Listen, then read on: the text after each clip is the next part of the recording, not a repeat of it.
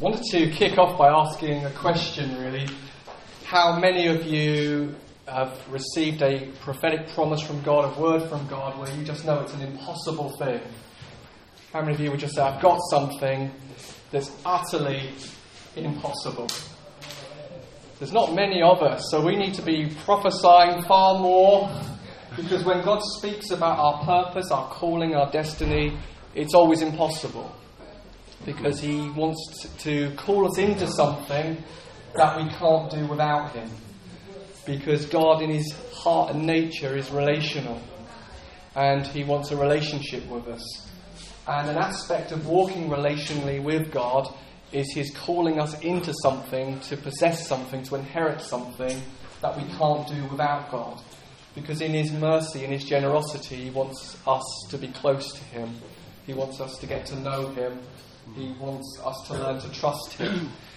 And we're going to be looking this morning at a story in the Bible from Numbers chapter 13, which was a story, an account, a true account of Israel about to inherit the promise of a geographical space, the promise of land that is a promise that looks absolutely impossible to them as they go and explore it and look at it.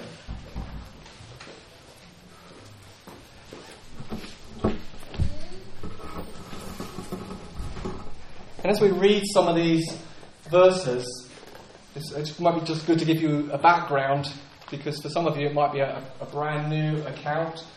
If you remember, God had promised the people that they would have their own land, that they would be a people in a rich land, they would be a self-governing people, they would be a people who could sow, a people who could harvest, a land that would be theirs. And this promise was given to Abraham. And then 400 years later, the people of Israel found themselves in Egypt. And God powerfully and mightily brought them out of Egypt and set them on a journey where the end of the journey was going to be, you're going to inherit a land, that you're no longer going to be slaves, you're no longer going to be ruled over by a master, you're no longer going to be those who are whipped to make more bricks with no straw and to serve the Egyptians. You're going to have your own space, your own land. And it's going to be a good land. And they use that phrase, flowing with milk and honey, to say actually it's a beautiful land. Yeah. It's a rich, vibrant place. And so they've been on this journey. They've come out of Egypt and they're now on the borders of the land. And God tells Moses in chapter 13 and verse 1, the Lord said to Moses, send some men to explore the land of Canaan, which I am giving to the Israelites. They're at the very border of inheriting this land. Okay, they're at the threshold of going in to inherit, and Moses says, go in. God says to Moses, send some people in to spy out the land. And so Moses selects 12 men who are all leaders in Israel. They're all chiefs. They're all men who had responsibility over the people, for the people, and they get sent into the land to spy it out. Moses sends them, go in to check out the land, go in and check out the fruit, go out and check how the fortified cities look. Are there fortified cities? Are there warriors there? What kind of battles are going to be in our future as we go into the land? So they send 12 in to spy out the land, and they're there for 40 days. And then in verse 25 of chapter 13, they come back to report back on what they've found in terms of their inheritance. And it says in verse 26, they came back to Moses and Aaron and the whole Israelite community at Kadesh in the desert of Paran. There they reported to them and to the whole assembly and showed them the fruit of the land. They gave Moses this account. We went into the land to which you sent us, and it does flow with milk and honey. In other words, it's really, really good land. Here's its fruit. And the fruit was so big and amazing, 2 people had to carry it between them. There's heavy fruit. But the people who live there are powerful, and the cities are fortified and very large. We even saw descendants of Anak there. Now, we'll talk a little bit about Anak later on. The Amalekites live in Negev, the Hittites, the Jebusites, the Amorites live in the hill country, and the Canaanites live near the sea along the Jordan. Then Caleb silenced the people before Moses and said, "We should go up and take possession of the land, for we can certainly do it." But the men who had gone up with him, that's the other 10, said, "We can't attack those people. They're stronger than we are." They spread among the Israelites a bad report about the land they explored. They said, "The land we explore devours those living in it." In other words, the land is not flowing with milk and honey. It's actually a land that eats people. "All the people we saw there are of great size. We saw the Nephilim there, the descendants of Anak from the Nephilim. We saw grasshoppers. We seemed like grasshoppers in our own eyes, and we looked the same to them." I can actually guarantee when God gives an impossible promise, and as a church, we've got a whole number of prophetic words that are giving us vision, giving us a sense of direction, telling us where we're heading. When God gives a prophetic vision, like take buckets of his presence into the community, a river that flows out into the community, people who are going to bring the kingdom wherever they go, promises of transformation of a whole area, you know that those are impossible promises. Promises like, if you want SE18, you can have it. Or if you want the area that you live in, you can have it. You can have the kingdom there. You can have my kingdom's justice there. You can see healing there. You can see justice there. You can see transformation there. You can see glass ceilings broken down. You can see harmony between people groups. You can see the kingdom come. When you've got an impossible promise, that promise at the moment is surrounded by challenges and difficulties. That's one of the natures of when God gives a promise. Right now, it will be surrounded by circumstances that seem to contradict the promise. So for these people, God says, "I'm giving you this land. This land is yours. Now go and have a look at it. This is your inheritance. Now get your strategy for how you're going to inherit." And so they've gone in the land and they've spotted all the obstacles and all the challenges and all the difficulties. And they're very, very real difficulties. But there seems to be two totally different conclusions when they look at the circumstances. Both are looking at the same land. Both know that the land is a promise from God. Both know that God has spoken about this promise for centuries. 10 of them believe it's impossible and see the problems as bigger than God. And 2 of them, Caleb and Joshua, believe actually we can do it, we can take it. So right now, the promises that you have received from God are most likely and certainly surrounded by things that you cannot budge and you cannot move and actually feel intimidating right now. Maybe it's the promise that you know a husband or a wife is going to come to know Jesus. And right now it seems to be that promise seems a million miles away because they've got no appetite for Jesus and not even speaking about Jesus. Maybe it's a son or daughter. You think, I want them to come back to Christ. Jesus is the greatest person in the world. I've got a promise that my son and daughter's coming back to walk with Jesus. But at the moment, they seem a million miles from that. We might look at Plumstead and we say, we've got a kingdom mandate to see the transformation of this area, to see justice and health and transformation in housing and transformation in how long people live. That's one of the burdens. We're thinking, God, we want people to live here the same length of time that they live in Bexley Heath. It's not right that men in SE18 live 10 years less than men who live 4 miles away. The kingdom of God comes to confront that, but it looks impossible and we don't even know how to do it. And so when God gives a promise, we say, wow, God, you're saying if we want it, we can have it, but we don't know how to do it. Now, there's 2 ways we can go with an impossible promise. We can go Caleb and Joshua's way, which we'll explore, or we can go the 10 spies way, which we'll explore. Because, in all honesty, we can have a lot of sympathy with the 10 spies. They've gone into the land. They've seen it's good. They've tasted the fruit. They were involved in carrying it back. They don't deny that it's a good land flowing with milk and honey. But they say, but the people who live there are powerful. And the cities are fortified and very large. We even saw descendants of Anak.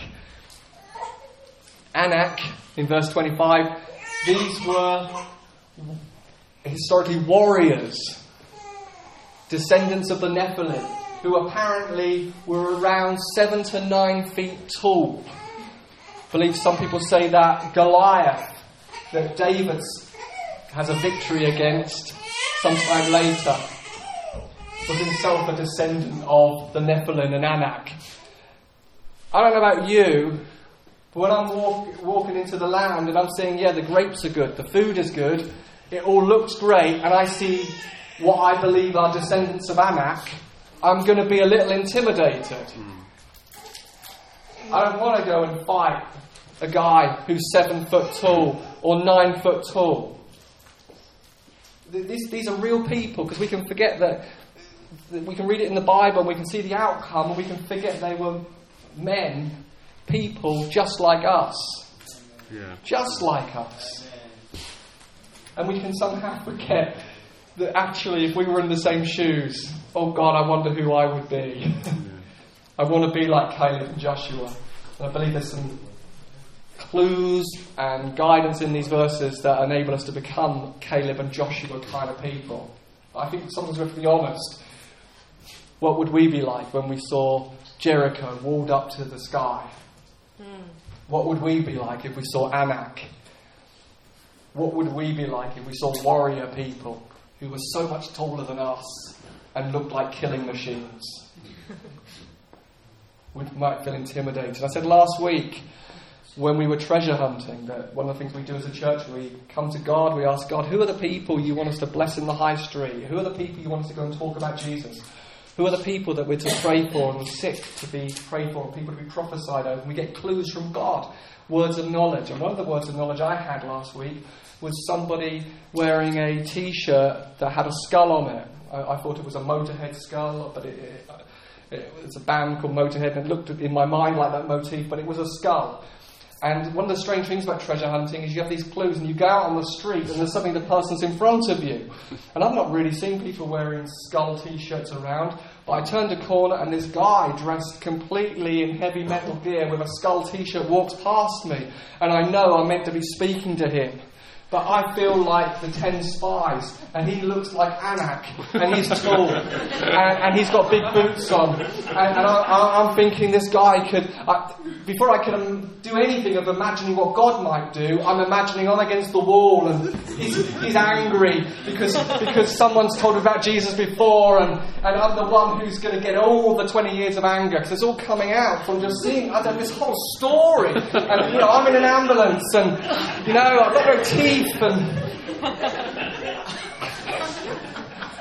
He looked like a descendant of Anak. I'm sure he was from... And there is a band called Fields of the Nephilim, for those of you who are ever into Gothic music. Fields of them, they do dress in this way, and I knew some of them. So all this thing is flashing through my head, this story. And before I know it, there's no courage, and I'm glad he's moving fast. And I kind of move behind him in a kind of obedience to God. If he comes back, I'm moving in the same direction as him, but I'm moving a lot slower than him, and he's very fast, God, he's very fast. And then I make a deal, if he comes back, I'll speak to him, and phew, he didn't come back. But before I know it, I've reacted as a 10 spy kind of person. I'm overwhelmed by this person. I'm overwhelmed by what they might do and what they might say and how it might go. He's stronger than me. That's what they're saying here, but they're stronger than me. And sometimes these things flash through our head. And we think, but they wouldn't be interested in Jesus anyway. Yeah, I'm admitting this in public. These things flash through our head. We think, they wouldn't be admitted. I love the day that someone told me about Jesus when I was 18. It was the best news I'd ever heard. I never heard about Jesus until I was 18. The only thing I ever heard about was there was a Gideon Society came to the school and brought a Bible. And I tried to read it, I didn't understand it, but that was all I'd ever heard about Jesus until I was 18 years old. I'd never heard the gospel, never heard anything. But the moment I heard, and the moment I had an encounter with him, I never regretted it. Amen. All those years, 20 odd years ago, I never regretted being told about Jesus. I never regretted being invited to church. I never regretted being taught about the Holy Spirit. I never regretted that. And sometimes we can forget that. We can think, oh, but they're stronger than us and they wouldn't be interested. Oh, yes, they're interested. They're interested. He's the hope of the nations. And so the 10 come back and they paint a picture with their words about how bad the land is. They're terrified. And they encountered fear, just like I encountered fear on Plumstead High Street. They painted a picture in their heads, and then they painted a picture in their words. And worry is imagining the future without God. What about if I'd imagined the future with God in that moment?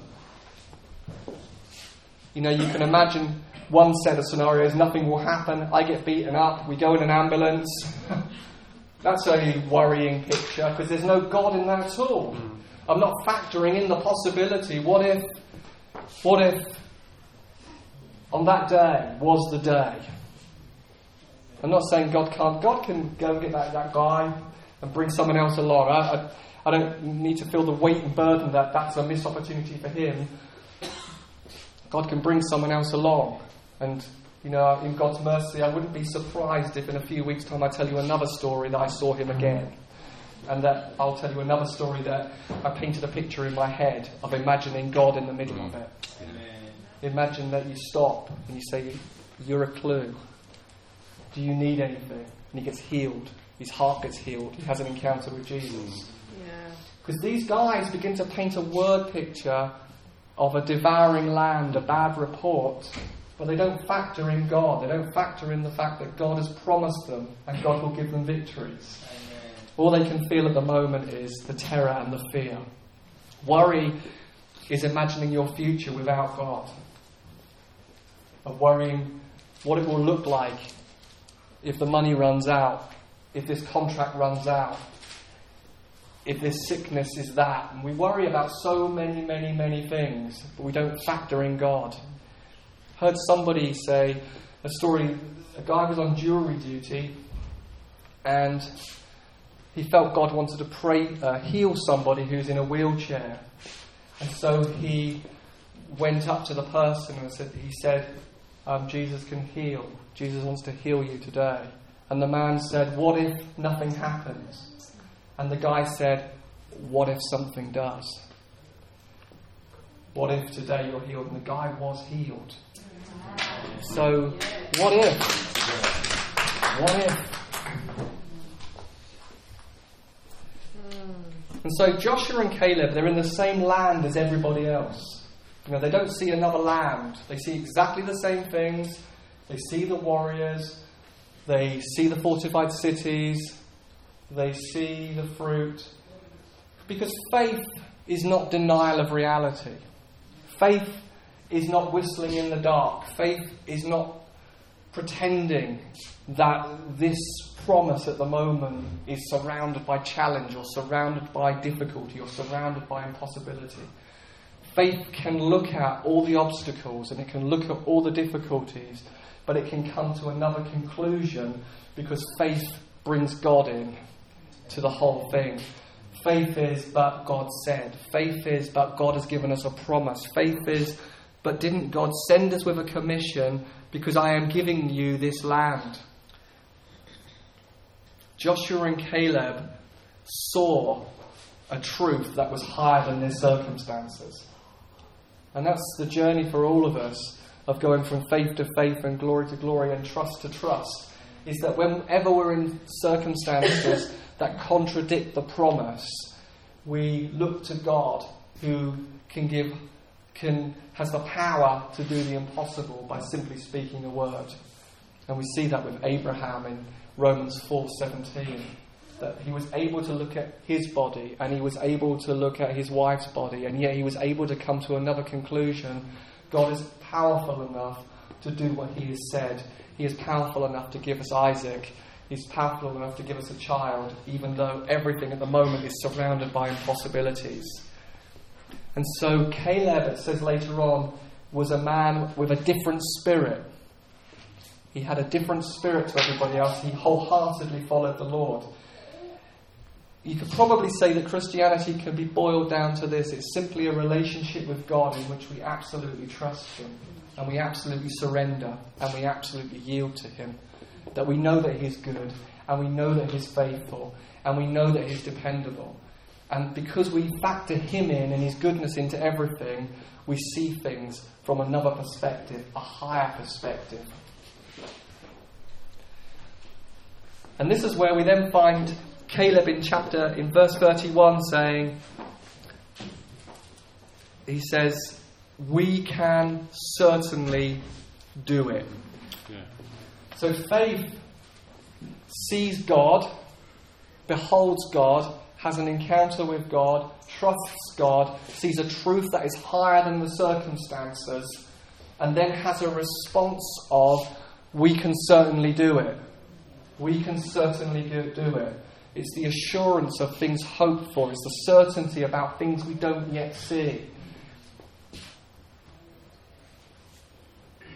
And that's where God is taking you, is where God is taking us as a local church. If you're a visitor, is to be those people who say, God can certainly do it. We can certainly do it. Something can happen. Confident expectation that God is going to lead us, that He delights in us. He will give it. And so Caleb is in the midst of all these people when he breaks out of the unbelieving pack and brings a different verdict on the circumstances. So trust and confidence in God is what gives you a hope mindset. If you want to overflow with hope in all of your circumstances, with the promises that you carry from God, we must develop and must see a Caleb hope mindset. We can certainly do it. This is not impossible with God. God delights in us. God has promised us this. For Israel, we've had this promise for 400 years. We've been living with this promise. It's in our heritage. It's what God gave our ancestors. It's what God spoke over Abraham. It's what God spoke into Joseph. It's what God spoke through the 12 tribes. It's been in our heritage. It's in our DNA. We're going to have a land flowing with milk and honey. We're going to have a place where we can sow and we can reap. We're going to have a place where we're going to shine as God's people amongst all the nations. That's their promise. And they believe that and they trust in that. See, when you see who He is, then we see who we are. It's actually not that complicated. I must have an encounter with God. I must see who He is. I've got to see how great He is. I've got to see how powerful He is. I've got to see how able He is. I've got to see how capable He is to do the impossible. I've got to see that He's a faithful God, that when He promises something, He doesn't do it to trick us or to seduce us or to be like a carrot on a stick with a donkey that we just follow it but He never gives it. That He doesn't do it for that. He does it for relationships so that together, in seeing who He is, I can see who I am, and then together I can have a cry that says, we can do it. Yeah. From a place of assurance and a place of hope and a place of confidence. And that's why I don't mind telling you the journey that we have in treasure hunting. Yeah. Because I'm on the same journey as you, of growing from faith to faith and assurance. I love moments in one sense where it doesn't go all right. Because actually in that moment you get an opportunity to come to God and say, what was going on there, God? What I longed for was to be going after that guy and seeing it, but that's not what I saw. So I need to come to you for an encounter to see your greatness so that my cry can be a Caleb cry. We can certainly do it. So that next time, God, there won't be that intimidation, that holding back. The next time, God, is going to be a different outcome. The next time, God, I'm not going to be painting a picture that doesn't have you in it. I'm going to be painting a picture what might happen. Yes, come on.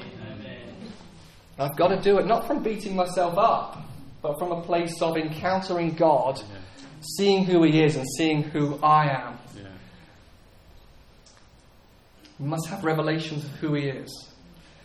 So Joshua and Caleb saw themselves as conquerors. Their very identity was this: we're God's leaders, we belong to God. In the New Testament we could say we're God's kids, we belong to Him. My identity is I'm a conqueror. I'm a man, I'm a woman who's designated for victory and overcoming. I'm the head, not the tail. Their whole identity was, surely God's going to give it. Surely we can do it.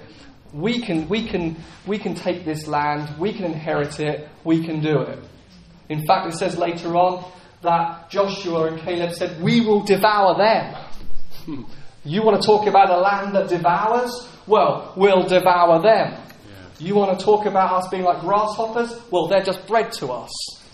There's a different spirit about Joshua and Caleb. The 10 spies, though, saw themselves as grasshoppers, victims. And then they say something really interesting. We seemed like grasshoppers in our own eyes, and we looked the same to them. Now, a grasshopper in those days was a snack. Okay? It's a snack. It's the same as saying we were shrimps in our own eyes, and we were a prawn cocktail in theirs. We were a crisp to them. We're a mouthful to them. But you don't actually read that the 10 spies went and interviewed the Anak warriors. We're just doing a survey today in the land. We're having a look at it. We're sent here to inherit it. We just want to ask you a couple of questions, 7'9" warrior guy. We personally think we're grasshoppers, just interested to know if you have the same opinion. And 9 out of 10 Anak said, yeah, you're grasshoppers in our eyes too. Okay, there was no survey. They projected what they thought about themselves and said everybody else thinks we're that too. Yes. So, I walk into the high street. I'm irrelevant to you. I have no good news to share with you, and you believe the same, so I won't chase you. Because I'm projecting onto them their conclusions about me. The problem is not the society around us, it's the conclusions that the believers have come to. We're irrelevant, we're outdated, and we're outmoded, and less people are going to church than ever before. And that's what you think too? Well, no, we've never even asked them. Yes. We just walk into the office and think no one will be interested in Jesus. No one's interested in Jesus. I'm weak and feeble. You think that too. No one in my family's interested. No one in the community's interested. But that's not the way Joshua and Caleb saw it. They said, actually, you think we're a snack? You're a snack. You're bread to us, in that sense. In a warrior taking the land kind of sense. In this sense, we're ambassadors of good news. We've got amazing good news to tell you, and we've found it to be amazing good news, and we know you want it. We know you want it. We know you're hungry for it. We know that no one's ever come back after meeting Jesus and said, oh, you shouldn't have told me about him. They always say, why didn't anybody tell me about him before? They never come back and say, oh, you've ruined my life. I just met the King of Glory and he's loving me and he's given me this new identity as a son. I've got this amazing inheritance and I get to call God Abba. Oh, I wish you'd not told me about all this amazing adventure that I get to do, the greater works, and I get to go on an adventure that's purposely designed for me to bring him glory. No one ever says that. They say, thank you so much for sharing good news to me. This is good news. So we want to have the mindset of Joshua and Caleb. We're not going to project onto the community and say, you think we're irrelevant. We're not going to project onto the people in our lives and think that husband or wife would never be interested in Jesus. Actually, they're really hungry to know him. Or that son or that daughter or that workplace or those circumstances. Rather, we're to say, this is the most relevant news in the whole world. The greatest need for the believer is to see themselves, for me to see myself, for you to see yourself from heaven's perspective and to know who you are, to know your identity, to know the nature of the one who actually promised, to know how good he is and how powerful he is and how able he is to do everything he has promised to do. It starts by imagining in our heads we can do it. It starts by imagining what SE18, what Thamesmead, what these different locations can be like, what your family could be like, what your workplace could be like, what this circumstance could be like when God fulfills the promises he has for you, as those things begin to unfold. What nations could look like as the kingdom of heaven comes. It starts by saying, I know who I am. I know what you've promised. I'm going to believe what you've said about me. I'm going to believe what you've said about the people in my life. I'm going to believe what you've said about my circumstances. I'm going to believe what you say about yourself, God, that you're a good, good Father, and I'm loved by you. Until the cry in our heart comes into agreement with God, we can do it, God. We can do it. Not me doing it for you, not me running ahead of you, but us together. Father and son, father and daughter, together with you, going on amazing adventures, empowered by the Holy Spirit to invade the impossible. Jesus said we'd do greater works. Yeah, the greater works, God. We could do that together. We can do it, God. We've got good news. We're not going to project onto society the idea that Jesus is irrelevant, that the church is irrelevant. We're going to have the right perspective. The church is the hope of the world. In the church are the answers to society. In the church are the answers to life. I'm not negating the fact that there's common grace on medical science. There's common grace on politics. There's common grace on the arts. These things do enrich society. They're great and wonderful things. But nobody in the whole world, apart from the Christian and the church, has the answer to the most fundamental issue of the person's soul. I'm an orphan and I'm on my own. And one day I'm going to die and I'm really, really scared. Only Christ can come in and speak to the deep issues of a human heart. The first order questions. Why am I here? What's life all about? Am I completely alone? Only God can do that. And He's given this wonderful good news to the church that we might be ambassadors of good news, that we might bring it to people and say, I know one who is the solution to the hopelessness of your heart, because the God of all hope has touched my life and I'm now overflowing with hope. I know one whose love can cast out the debilitating fear that you have of the future and the fear that you have of today. His love can cast out that fear.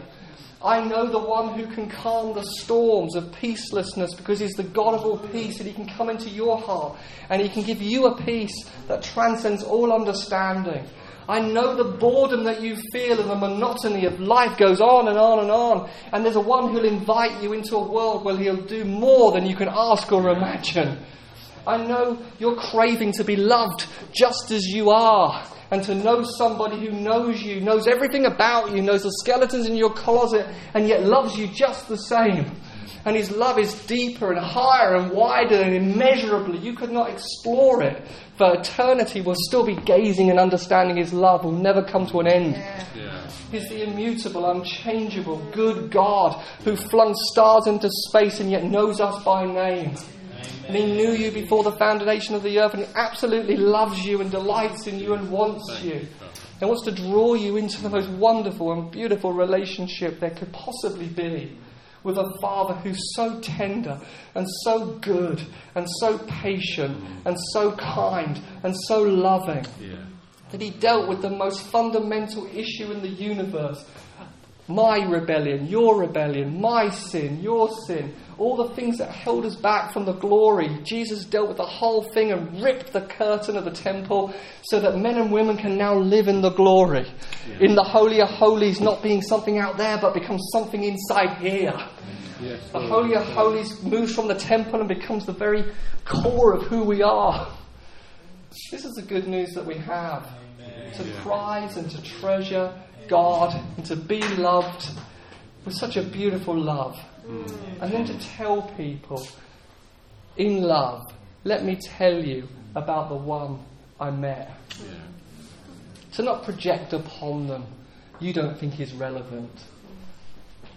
Sometimes we run the road so long and we forget the agony of what it felt like to be without Jesus. Amen. I remember as a 7-year-old thinking, everybody lived to 100. I've got 93 years left. As an 11-year-old, I thought about becoming a film star, but then I said to myself, I can't, because then when I'm older, I'll look back on my youth and I'll be in despair. Just the tyranny of death. as it looks men and women in the face and say everything you do is meaningless because it all ends in nothing. And Jesus says, no, the whole thing is meaningful because eternal life, life from above, a different quality of life comes to the human heart now, and there's continuity, and it just goes on and on and on. Right. But it gets from glory to glory to glory to glory. Yes. And so the good news of the gospel is, on the outside we might be wasting away, but inside there's this expansive, glorious world that's growing and growing and growing and growing. Yeah. And that's what Jesus does. He will back up our response in obedience to him. And we see later on, they wander in the desert another 40 years because of the rebellion of unbelief. And later on in Joshua, we see Caleb, now a very old man, bright-eyed.